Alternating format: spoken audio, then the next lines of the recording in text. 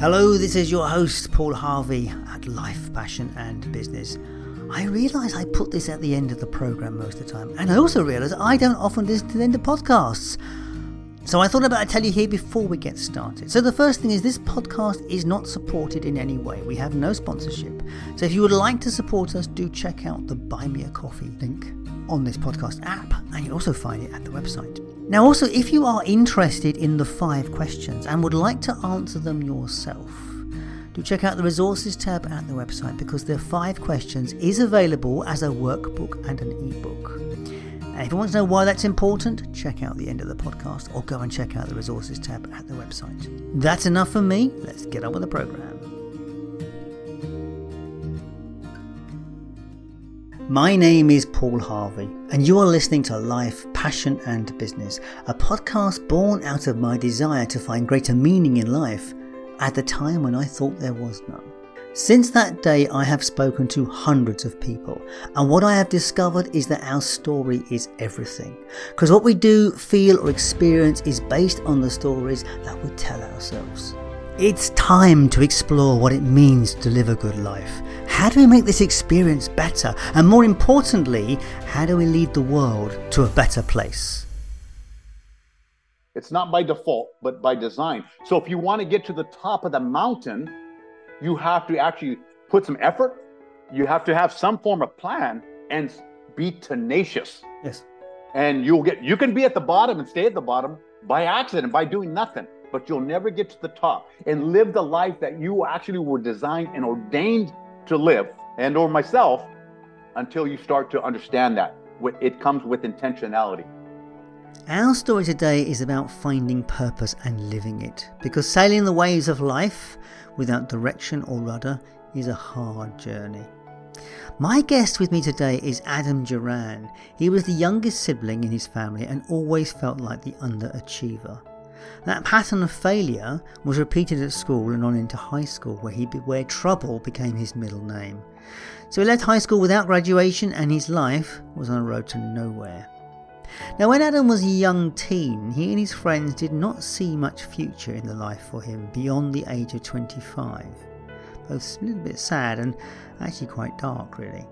As always with these stories, the universe offers a hand. During his high school years, Adam's father rediscovered his faith and encouraged all of the family to attend church.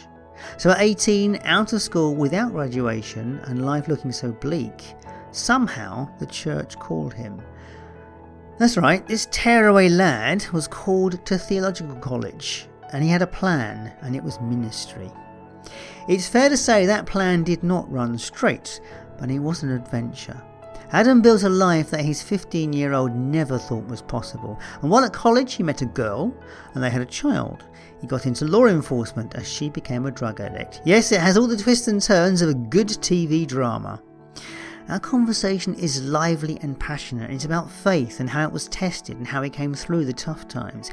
It's about living with meaning, purpose, passion, and getting what you want. For Adam, it was always about purpose and focus. And with hindsight, he can now see why his original plan for ministry became a 30-year career in law enforcement, because that was where he could be the most effective minister. It was about supporting those whose life has begun like his, but did not have the breaks that he had. Adam is now retired from law enforcement, and he's moved on to his second career as an author, writer and speaker. He's taken his skills from ministry, law enforcement and fitness and written a book called Live Life on Purpose. So let's join the conversation with Adam Duran. What's the story for you? Where did it all begin? The story goes back as a child, where I lacked a sense of self-confidence and a belief in myself. I was the youngest of my family by at least a few years of my brother, my sister, even all my cousins. I was considered the baby of the family. So no matter what we got involved in, with whether it been sports or whether it been anything, I always felt less than. I just wasn't as good as them. They're 10, 12 years old, and I'm 7 years old. And I wanted to be good at something, and I could never meet their expectations, at least my expectations on their level. Yeah. And I didn't realize at the time that it was just because I was so young and I didn't have. That began my journey of not being good enough, feeling that feeling of lack of belief in myself. It must be tough being the bottom end of the family, actually, especially when if everyone's good achievers as well. It must be quite difficult from that respect. Whereabouts were in the world? Where were you living? So I'm from San Jose, California, Northern California. People know it as the Bay Area, San Francisco, Oakland, San Jose, and one just to maybe a bit of where I'm at. People would know this. Down the street from me is Apple, Google, and HP. A few little companies then. Yeah, and Facebook. And Facebook is right down the street from me. Yes, all within 20 minutes, 25 minutes of me right now. Is all the heads of the corporation. So I'm guessing real estate in your area is a bit expensive then. To say the least. What about you? So you obviously were brought up in this sort of area, and you obviously, as you said, you had a difficult upbringing in terms of that you were surrounded by high achievers. Yes. And so that kind of began my journey. And I was trying to find something that I was good at as a youngster. Yeah. And it didn't come with schoolwork, and it didn't come with sports. And again, I didn't understand at the time it was because of my youth or my lack of what on the same plane as my family, my cousins, even my brother and my sister. Yeah. So I began to hang out and getting some attention. They were getting positive attention, and I felt like I wasn't getting the attention that I needed or wanted. I thought I needed and definitely wanted. So in the positive sense, then I started going to the negative and not doing my schoolwork, hanging around kind of the wrong crowd. And that set the journey for my youth. So in junior high school, so I ended up hanging around the wrong crowd of the gangsters of the neighborhood. And I ended up picking up a assault charge as a 13-year-old. So before I even hit high school, I was on probation with the police for assault. From there, the wrong crowds. And they said, hey, if you don't get in any trouble for the next 2 years, we'll expunge your juvenile record. Well, I continued not getting in trouble, but continuing my troubled behavior. Did you get better at not getting caught? I got better at not getting caught. Oh, well then, okay then. So there was some progress then. You were making some progress. Unfortunately, in the negative way, but yes, I was making progress. So from there, of course, my schoolwork suffered. When I got into high school, which is the 9th grade, I remember my first semester, I had 5 Fs and 1 D. That's an accolade. That must have taken some work to achieve those. The D was in PE, by the way. Oh, okay. So again, the wrong crowd, and of course, going through high school, hanging around people just like me, because there are others like me, and compounded the negative. Well, the reality is here. The reality is here for the so many, but it just goes to prove that education doesn't work for everybody. And what is it's not just about you failing, the system failing you from going down there, because it's like, you can tell someone as much as you like, but you've got to find some way of inspiring them to change rather than trying to tell them to change. Paul, that is so true. So I began to fall between the cracks of my high school, of the community, fall between the cracks. And of course, the behavior continued, wrong crowds, just put wrong everything. And I didn't graduate because there's no way I could graduate. But they kept me in school for almost 4 years, and didn't graduate. And but about that time, my dad began, my dad would start to go to church. He found a purpose in his life a few years prior to that. He made everybody go to church. And so I rebelled from that. I didn't like being made to do anything. But about 18, I said, this life is not working for me. This is not happening. There were some breakups with some kind of girlfriends type thing. And I was just feeling really low. So just what happens when you leave school without graduation in the States? I mean, is that a particularly difficult situation to be in? So what I did is I was never shy of working. Okay. I never shied away from actually work. So I started working when I was 14. Prior to that, I had been working throughout, part-time and going to school, because my dad, he pretty much say you need to get a job even at 14 years old. It's a little different now, but you still can do certain things. So at 18, when I didn't graduate, the first thing I did is my dad said, hey, if you're not working and if you're not going to school, you're going to work full time. You work full time, you're going to pay rent. There was no ifs, ands, or buts about it. So I knew I had to get myself in order. So then I didn't graduate, but I did the equivalent to a high school diploma, and it's called a general education degree. And so like on a Friday, I stopped going to school. Monday and Tuesday was a 2-day process. I took the test and passed it. And then by that Thursday or Friday, I had a full-time job lined up already. So it was very quick. My dad was a no-nonsense kind of guy. We knew it. My brother and sister, we all knew it. So then I started working full-time and then went to church, and I said, maybe there's something to this. Then I had like a conversion, I had a conversion, and I found something that bigger than me that I can believe in, and that, with God, I can do more things. So it gave me a sense of confidence in myself, living for something, again, bigger than me. And from there, end up eventually going to college, which changed my life because I changed my environment. I changed my friends. Began transformation of how I believed of what I can do, what was possible. Yeah. And therefore my life began to change at that point. So what were you doing? I mean, obviously you're working generally, but when you went to college, what did you go and study? I studied the Bible. Oh, okay. Yes, I studied the Bible because so you went to theological college? Yes, I did. I got very passionate about it. And, I was always not shy of speaking, as you might be able to say. I enjoy speaking. I enjoy communicating. I enjoy the reciprocation. Always got in trouble in school for talking too much to my friends and that sort of thing. So I went to school for public speaking, which is kind of evangelism, and of course, studying the Bible. Those friends from all over the country, some of them around the world, different mindset. So what does theological college teach you? I mean, it studies the Bible. I mean, is it primarily around Bible study? Yes. So no matter what major you chose, which mine was evangelism, Bible would be a minor. So Bible was the minor. So you would always study the Bible. So we actually went to church like 6 days a week and sometimes twice a day. Well, you're going to a theological college. Yes. So we studied that. And again, I had never really read a book prior to going to college. Yeah. If I'm going to do a book report, I just turn to the back and plagiarize basically and just kind of summarize the book. And I thought that was how different is theological college from going into a monastery? So I don't know the monastery. To be honest with you, I think in monastery is more like Catholicism and really separating yourself from. We didn't separate ourselves. I think we were still okay. I think the monastery is an internal journey, isn't it? When you go into cloister, it's an internal journey. So going to theological college is about taking it out there.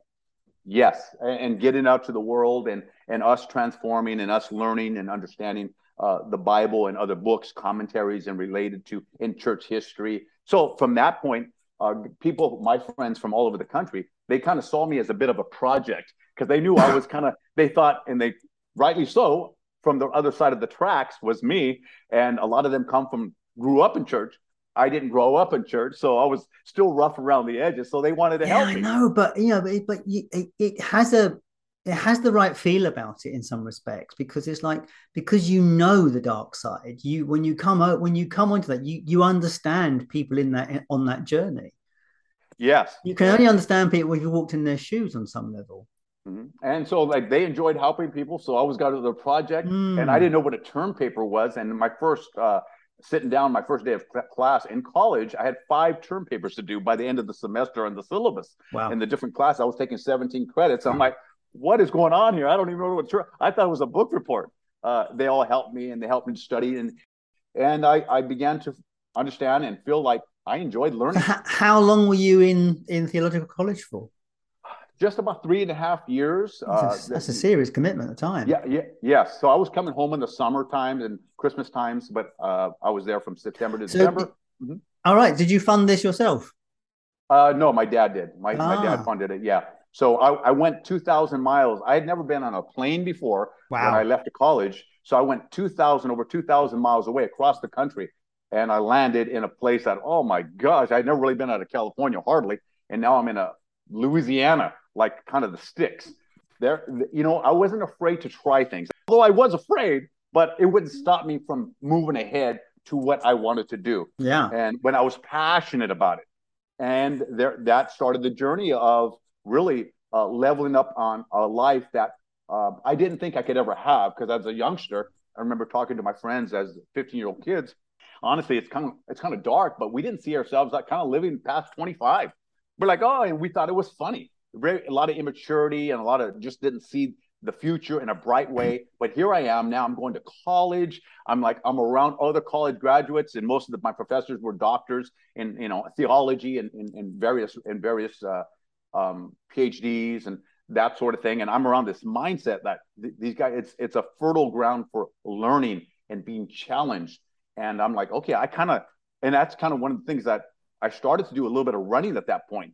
Like they required us in a very high way. We could not have our hair a quarter inch past our ears. We had to exercise. This was all part of the curriculum. So it was a very disciplined lifestyle, and it helped me to set the stage as a foundation late in the game. As far as I would think I would have it as a youngster, but there were stages in my life that added to where I'm at today, and that was a big part of it. Yes. So when you're obviously there for 3 or 4 years. So when you left college, what's the plan out of theological college? I mean, what are the options in front of you to go and do? So the plan was to go into the ministry. That was my plan. Yeah. But right around second or third year of college, although I did go in the third year, third year on the summer break, I met a girl. And as you do. As I did. Hormones raging there. Yes, indeed. I think I was 20 years old. And it was a girl that a lot of people didn't think she was kind of right for me, which, and they came at me in such a way they were trying to force me, and I did not like being forced. So it drove me harder towards her. And she was from the other side of the tracks as well, maybe a little bit more so than me. And that set the stage for our life. I got married when I was in the summer of third year. I got married between third and fourth year of college and took her back with me. We were going to go into the ministry together. We began to work in another state. After that, I left college because we kind of, the family was not really supportive, and I, rightfully so. So they basically, hey, you want to do it on your own? You want to be an adult, which is all good, but now you're going to have to support yourself. She became pregnant. Well, very quickly, it hit me that I ran out of money. We came back to California where I live because we didn't have a lot of support. Unfortunately, that didn't work out. Well, I got the job in law enforcement. She ended up in a bad situation. After got that job, she began to get into drugs, hanging around some family members that were less than. And you're in law enforcement and she's in drugs. You talk about heartbreaking. Yeah. You talk about being heartbreaking and just a sense of, I have no idea what I'm going to do. My life is just in shambles now. And next thing you know it, she's in the facility, the custodial facility jail I was working at. She's being booked in with charges of drugs. Mm-hmm. That set another stage for my life. We had a child together. We just had a child. Didn't know what I was going to do. And you talk about, if I had ever been depressed, I look back at, I was depressed. I guess that must also reflect on you if she's been caught for drugs, mustn't it? As a law enforcement, everyone must looking at you a bit shady. Like, well, okay. So what's your story then? Absolutely. Like, hey, he's with her. What's going on? Yeah. They weren't saying that. But no, but they were thinking it. That's for sure. You talk about being just beat down, like emotionally, mentally. I remember this. This is a true story. I was like, I can't gather my thoughts. But I remember the taste to food was bland. No matter what I ate, it just felt like it had no taste. And the color, and I go back, this has been almost 30 years ago, but it's very vivid to me. I remember the colors I was looking at all looked the same. Although I could differentiate, it felt like the colors were the same. The food was bland. I couldn't sleep. And I think I definitely was looking back. I'd never been like that before and have never since. But I think I was in a form of depression because I didn't know what to do. How did that test your faith? Because you've come out of theological college, you've met this woman who obviously attractive at the time, and suddenly, between you, a curveball has been completely thrown, and it's like, did you question it at all? You're like going, "Ooh." Well, I just felt like I felt the funny thing, not funny in a funny way, but the interesting thing about it, I remember almost physically in pain. yeah, I'm feeling a sense of like my stomach was in knots, and I remember laying there just like I can't take this anymore. I don't know what I'm going to do. And then because I had my faith so strong that even though I was like, God, what is going on here? But I go back to scriptures that I memorized that I would never be put through something that God can't bring me out. No matter what I gone through, I knew I can come out because I had that sense that I don't know what I'm going to do. And I said, I remember literally laying there. It's so vivid to me. I remember the floor I was in the room I was in at the house at the time, almost 30 years ago, thinking, God, I don't know if I can do this. I don't know how much more. And I said, but I know one thing. If you're with me, I know I can get through this. Somehow I can't see it, but I know that I know as long as you don't leave me, somehow I'm going to get through this. Yeah. And even though it took time and it was horrendous, it was just torturous and treacherous, what I was going through that I felt. I was trying to help her.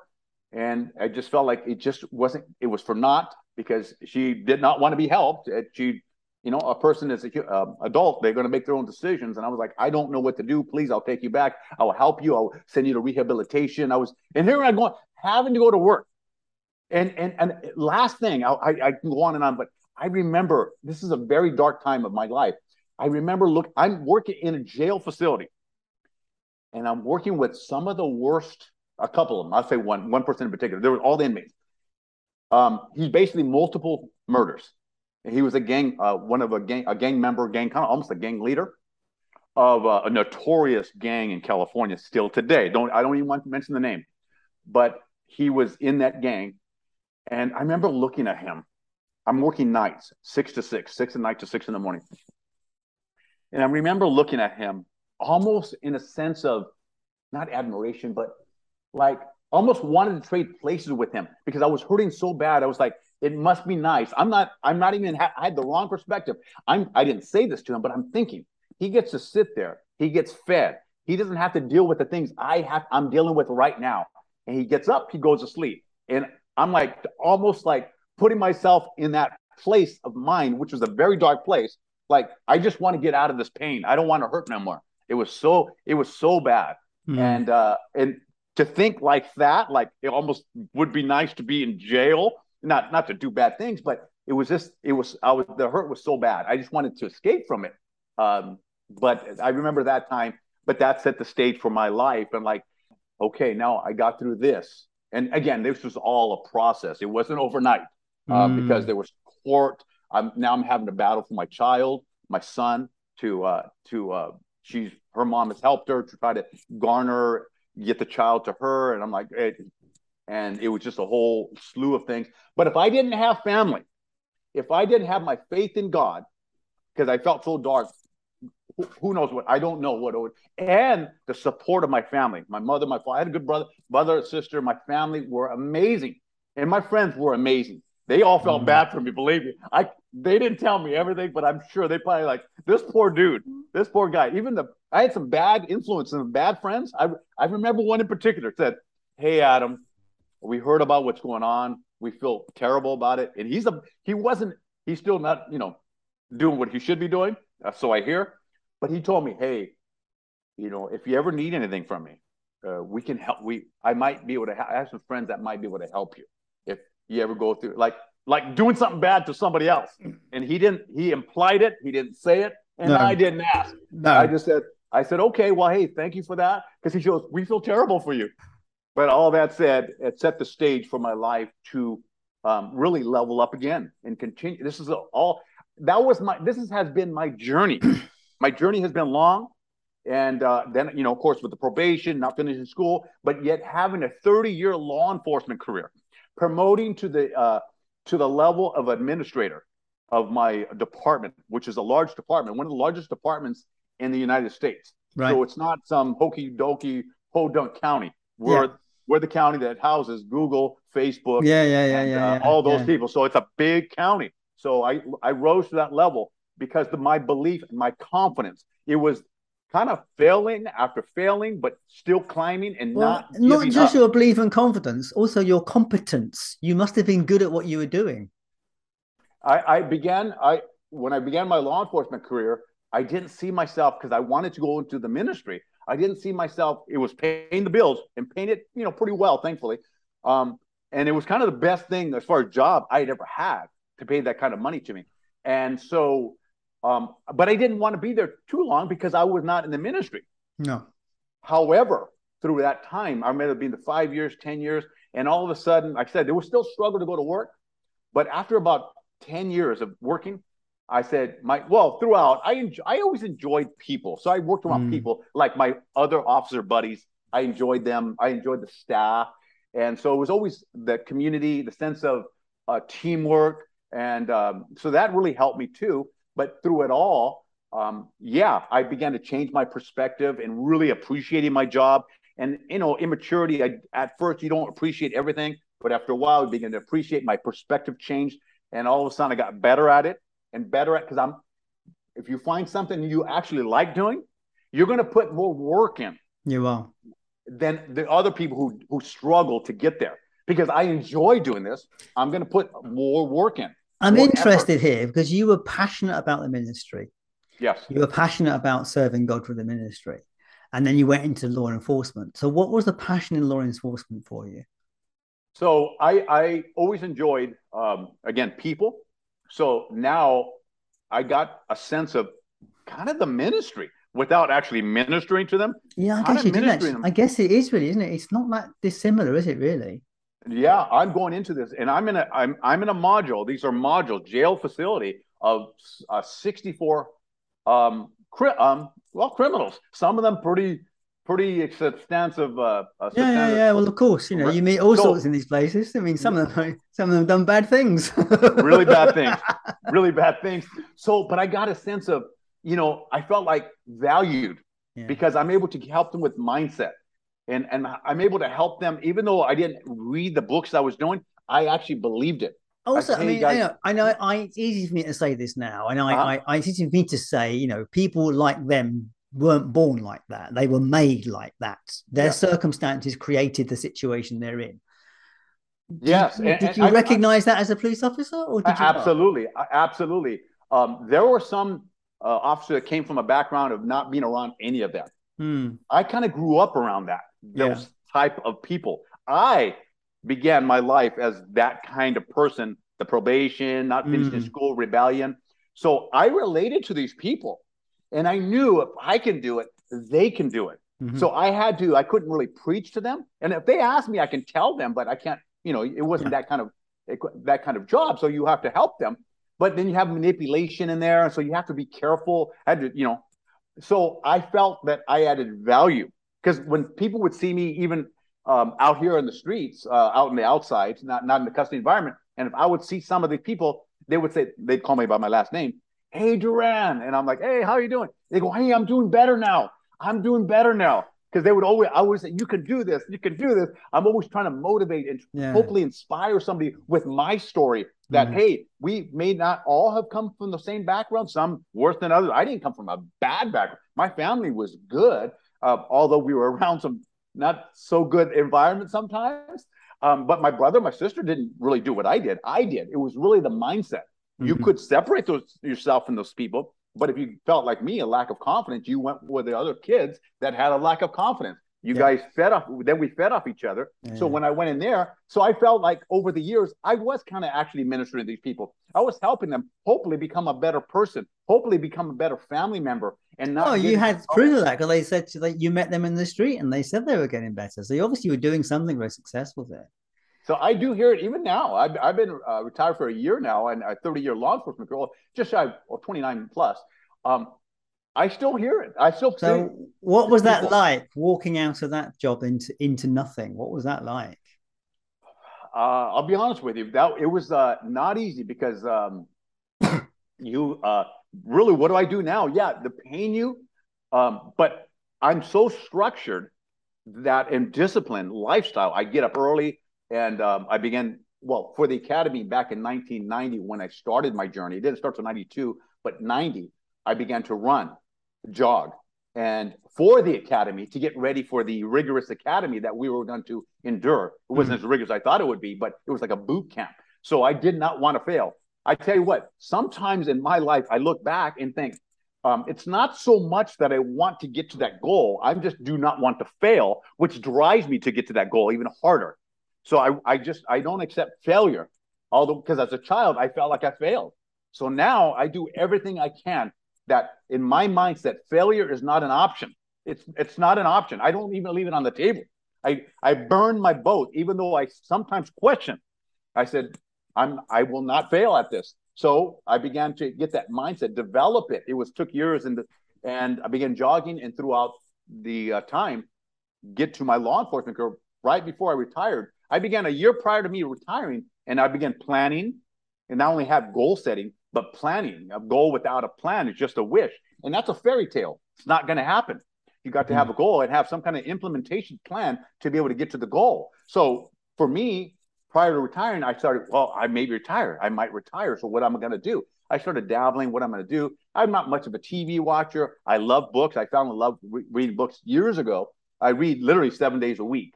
Warren Buffett says, skip a meal, but don't skip your daily reading. And I literally, there may be 99%. Maybe there's one time I don't do it. It's very, very rare. I want to have that information. I believe that if you come across a person of rare intellect, Ralph Waldo Emerson, you need to ask that person, what books are they reading? Because that's where it comes from. So prior to that, started to think, what do I do? And now I have nothing to do. I need to have a sense of purpose. So I've always enjoyed conferences, trying to help young people. And I'm thinking how best to help all people, even the people in custody, the children. I thought politics, and I thought, well, half the people love you, half the people hate you. It's hard to move the needle on a big ship, on a big government. It's hard to move it. So I thought, well, no, that's not what I want. And all of a sudden, the book idea came to me. And I said, okay. I started dabbling. What did I do to find out how to write a book? I actually Googled it. How do I write a book? That's where the journey started. No one told me. I didn't know anybody writing books. How do I write a book? And I started calling, doing my due diligence. Next thing you know it led me to a company, and they kind of led me and gave me the tools necessary to be able to do the book. And so that was 1 month prior. It was several months prior, but 1 month prior, I actually started writing the book, June of 2021. July of 2021 is when I retired after almost 30 years.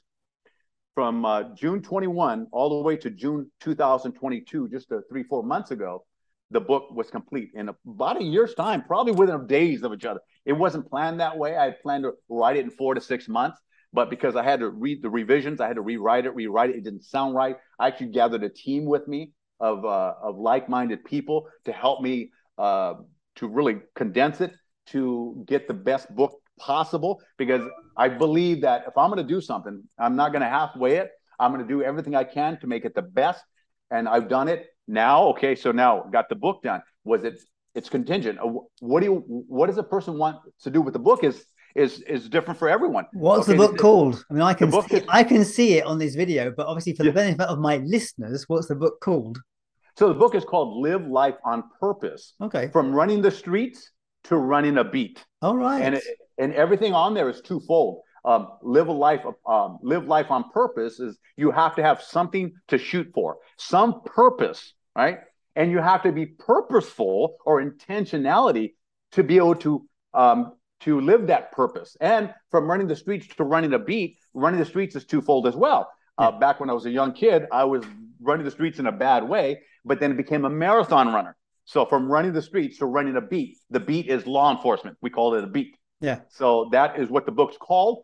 And now the book's complete. Now what I'm trying to do is I'm trying to give back. So a portion of every book sale is going to the Boys and Girls Club of America.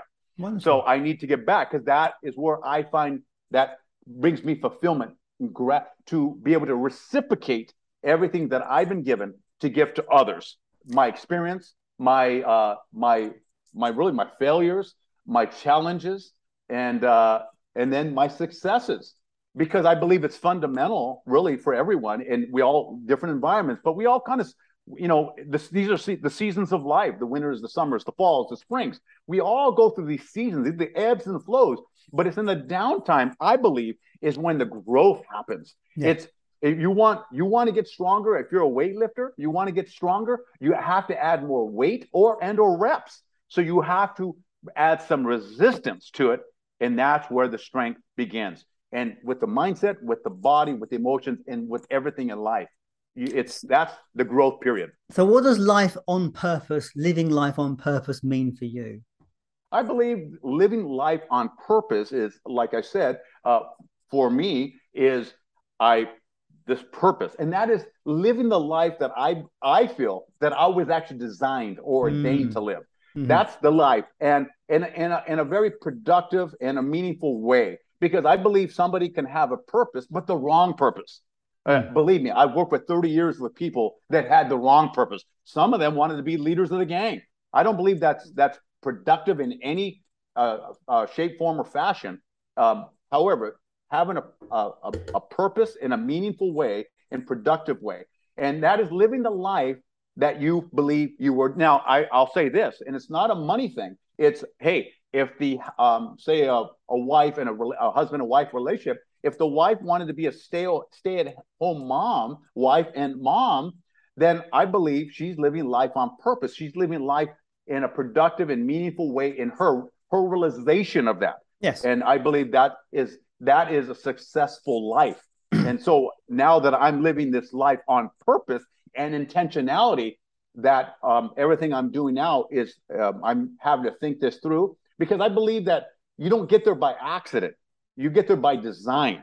It's not by default, but by design. So if you want to get to the top of the mountain, you have to actually put some effort.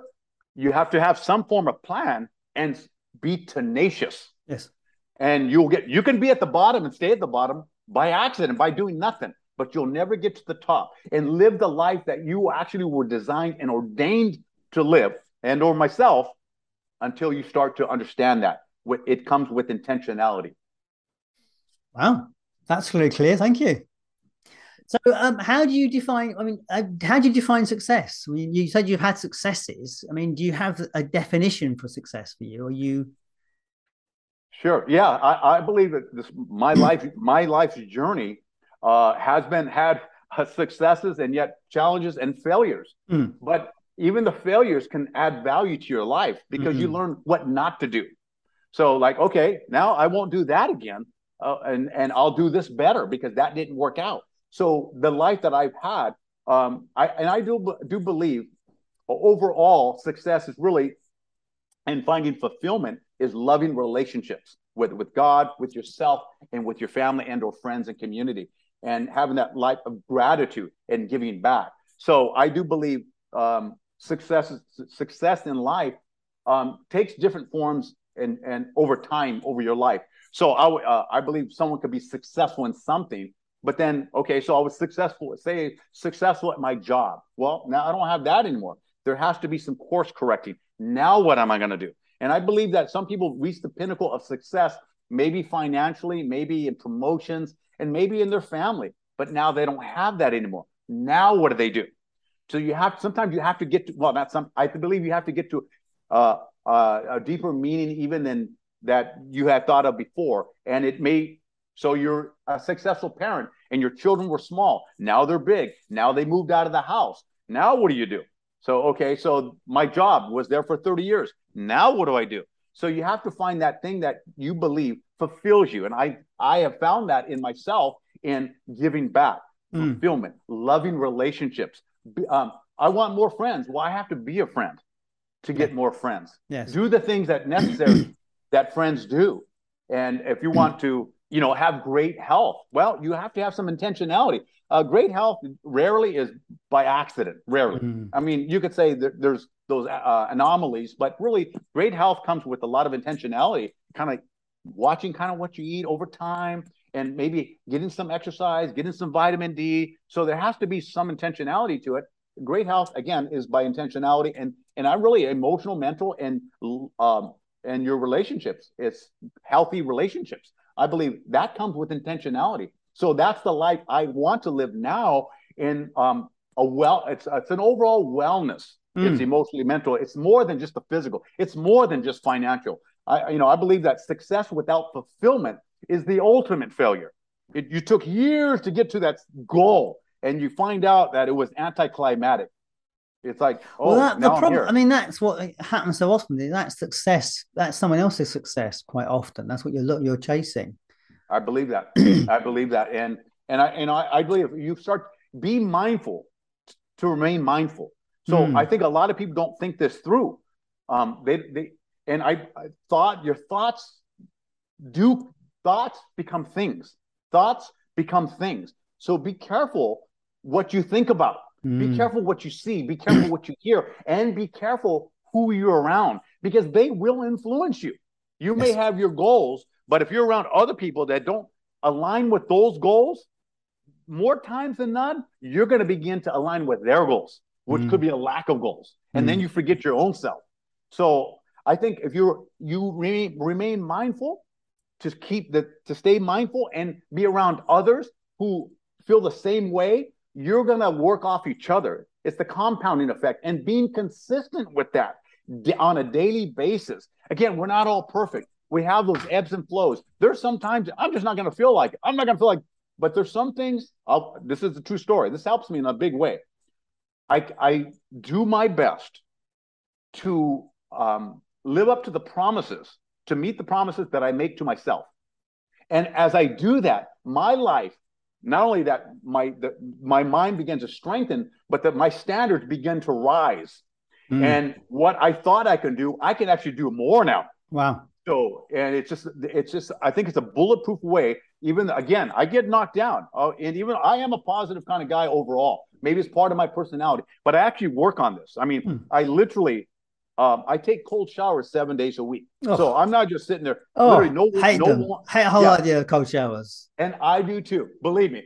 There are times today, I've been doing this for 2 years. The cold showers in particular. I've been running for 32 years, but the cold showers, 2 years. And there are times still today that I struggle. I look at my shower and I think, I don't want to get in there today.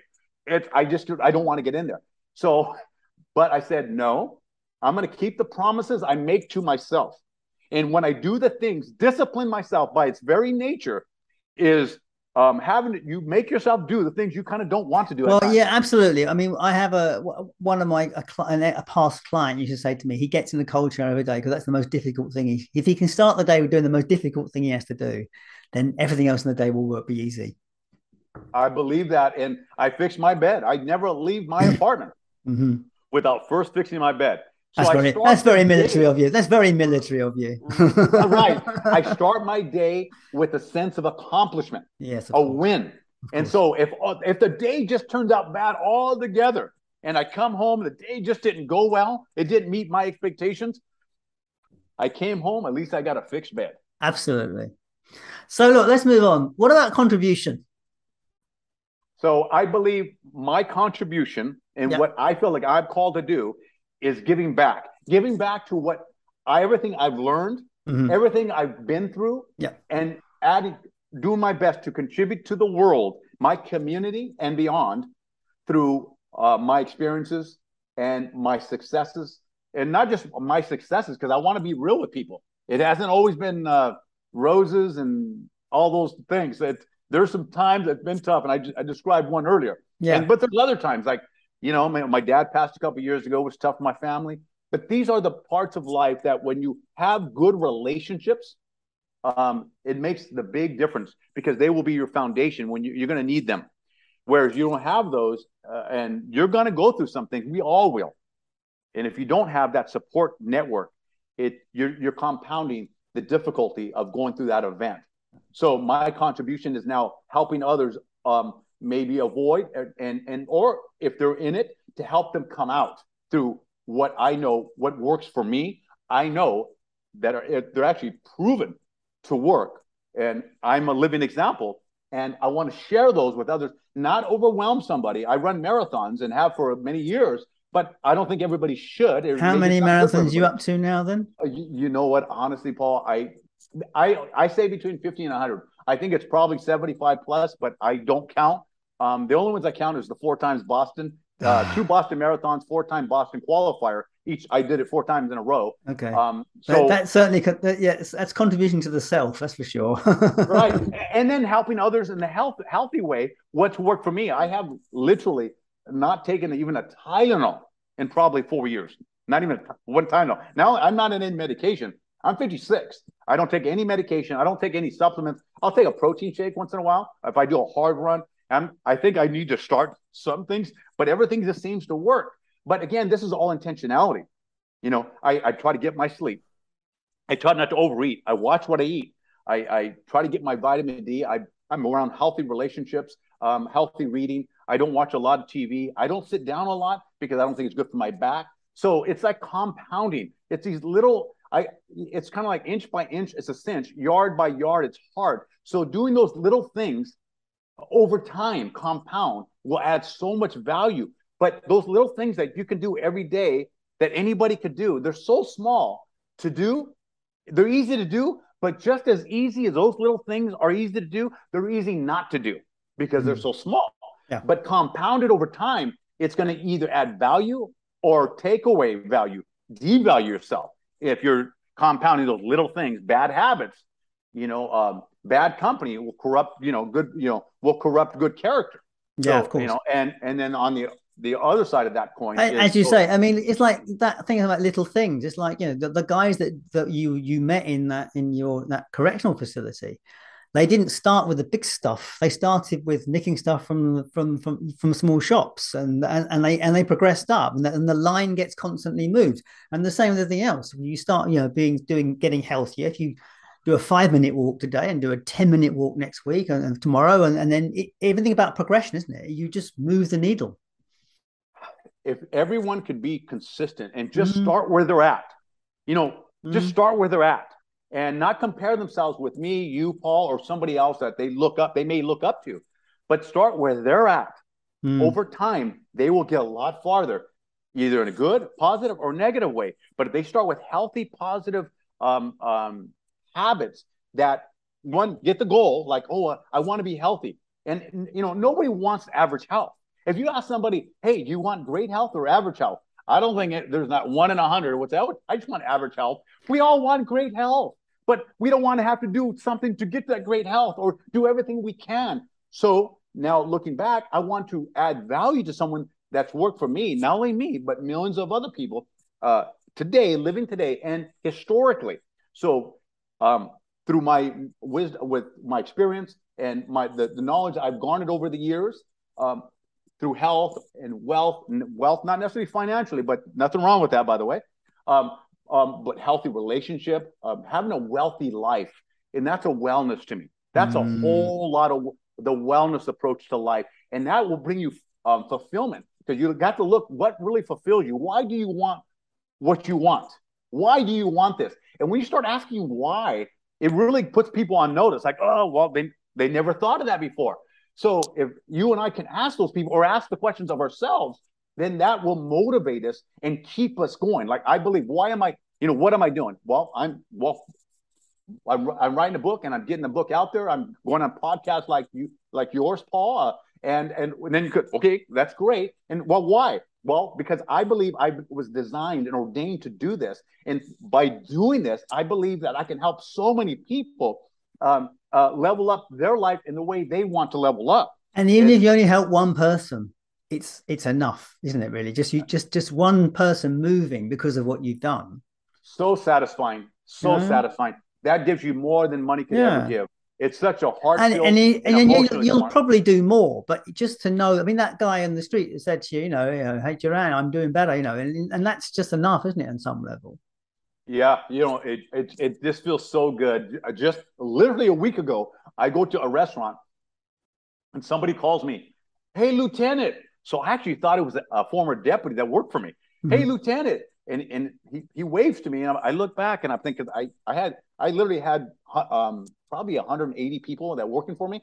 So a lot of people, I don't know everybody. No, of course I did not. my best to be personal with everybody, but I look back and I'm thinking, and I don't forget faces. I have a pretty good memory. And I'm like, I just waved to him, hey, because he knew who I was. I'm like, I walked away.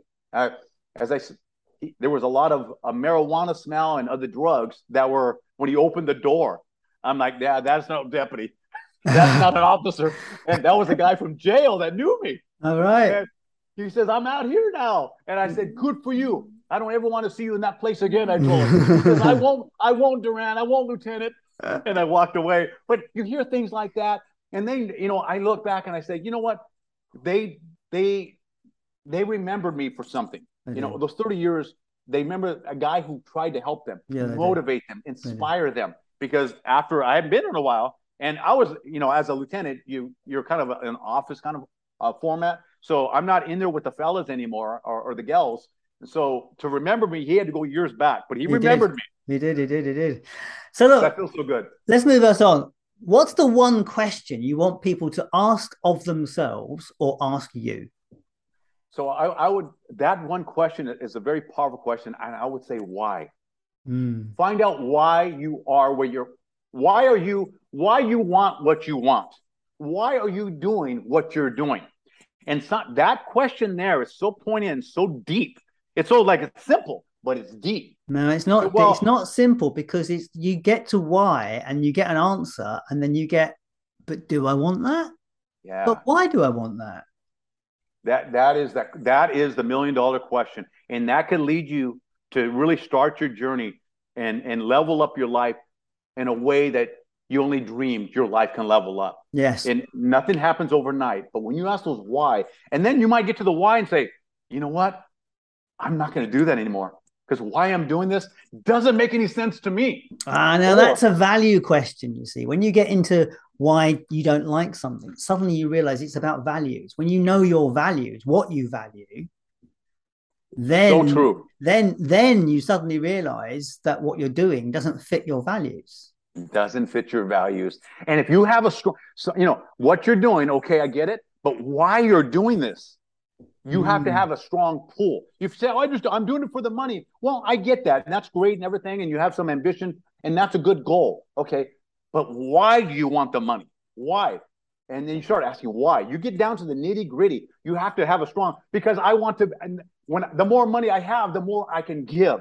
The more money, the more people I can impact in a positive way. The more people I can keep out of that custody environment. The more I can help families. The more I can help the Boys and Girls Club of America fund them because it's it's all donations. But the more book sales I get out there, the more I can help because every book sale helps them. Yes. And why I'm doing it. So you are passionate about that. You're certainly passionate about that. I could certainly hear that in your voice. I mean, there's no doubt about that from my.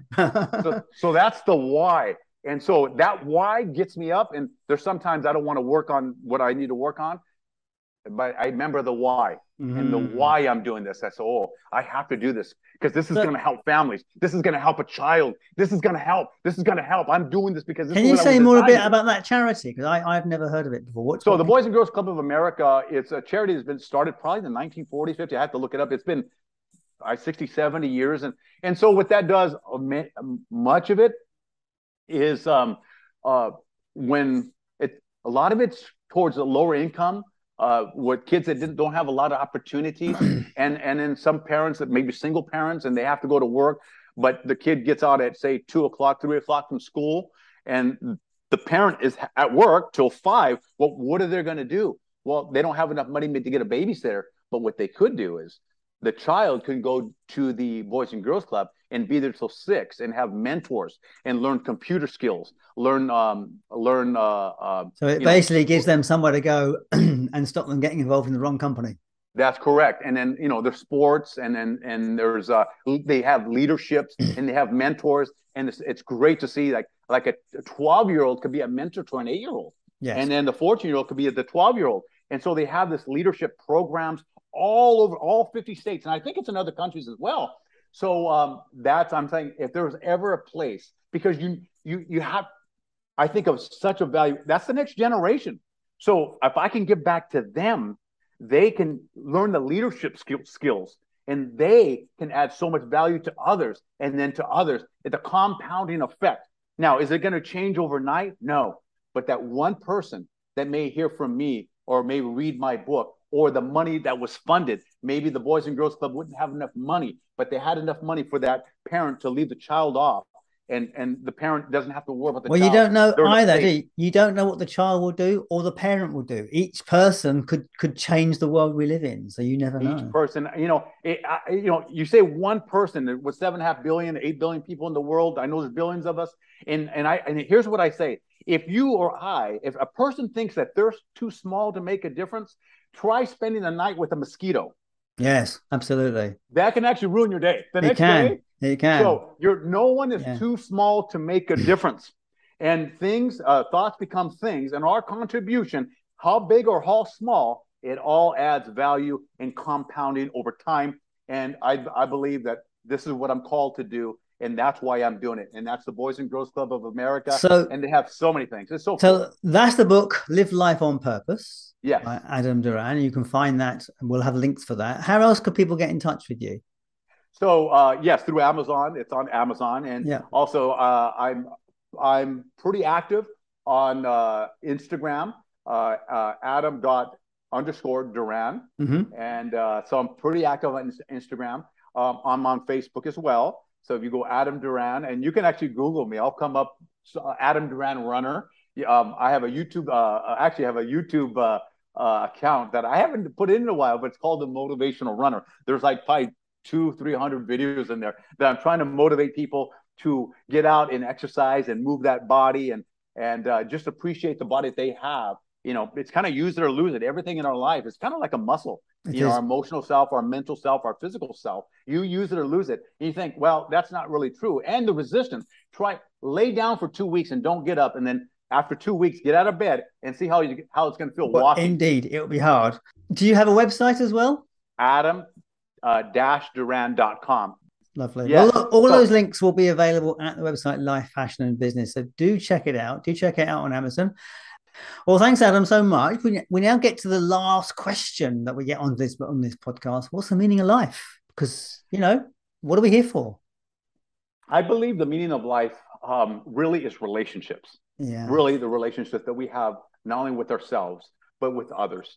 And if we can find meaning in that, in a loving relationship with ourselves, with God, with our families, friends, and our community, I think that's everything in life, because the money will come and go.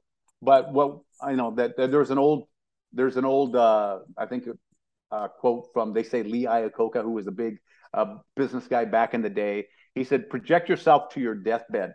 And think of that time. What regrets would you have? Would you regret not spending more time in the office? Would you regret spending, this or that? Or would you regret not spending maybe enough time with your family, or not taking care of your health the way you should have, or your friends, not valuing your friends and your community like you should? I think a lot of that would be coming back to loving relationships and giving back, because when you give back, it's almost selfish to be unselfish, because when you give, you feel so good.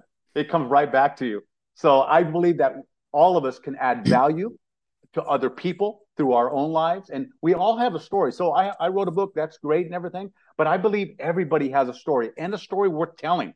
Absolutely. And we all have something to contribute to this world. And again, there's no one in this world that's too small to make a difference. Well, Adam Duran, thank you so much for being with me today. It's been such a joy to talk to you and hear your story.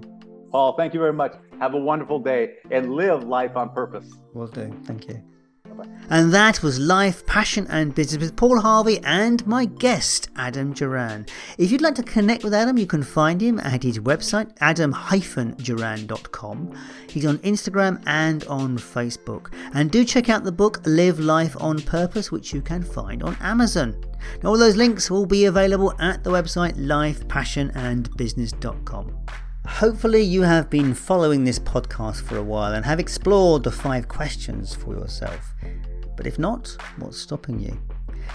After hundreds of interviews, I can say with a hand on my heart that having answers to the questions about our passion, a picture of success, an awareness of contribution, thoughts around the one question and a sense of what it all means, that is the path to a good life. Now look, you don't need me to tell you that our world is changing faster than at any other time, certainly any time that I can remember, and we must be sure to know who we are and what we want out of this journey, because we will not get it unless we choose it. So please give it some thought, because your future depends on it. And if you'd like some help with that process, do check out the resources tab at lifepassionandbusiness.com, where you will find the 5 questions ebook and worksheets. Now this stuff is packed with exercises to help you on the journey towards self-discovery, and it's at the amazing price of just $12.99. So do check that out at the resources tab at lifepassionandbusiness.com. Now finally, has this podcast been useful to you? If so, please consider giving us a 5-star review on the app of your choosing, and of course sharing it with a friend, because that's how people like yourself find good podcasts. And that's it from me until Sunday. As always, thank you so much for being here with me on this journey. I so appreciate your time and attention. I'll catch you next time. All the best.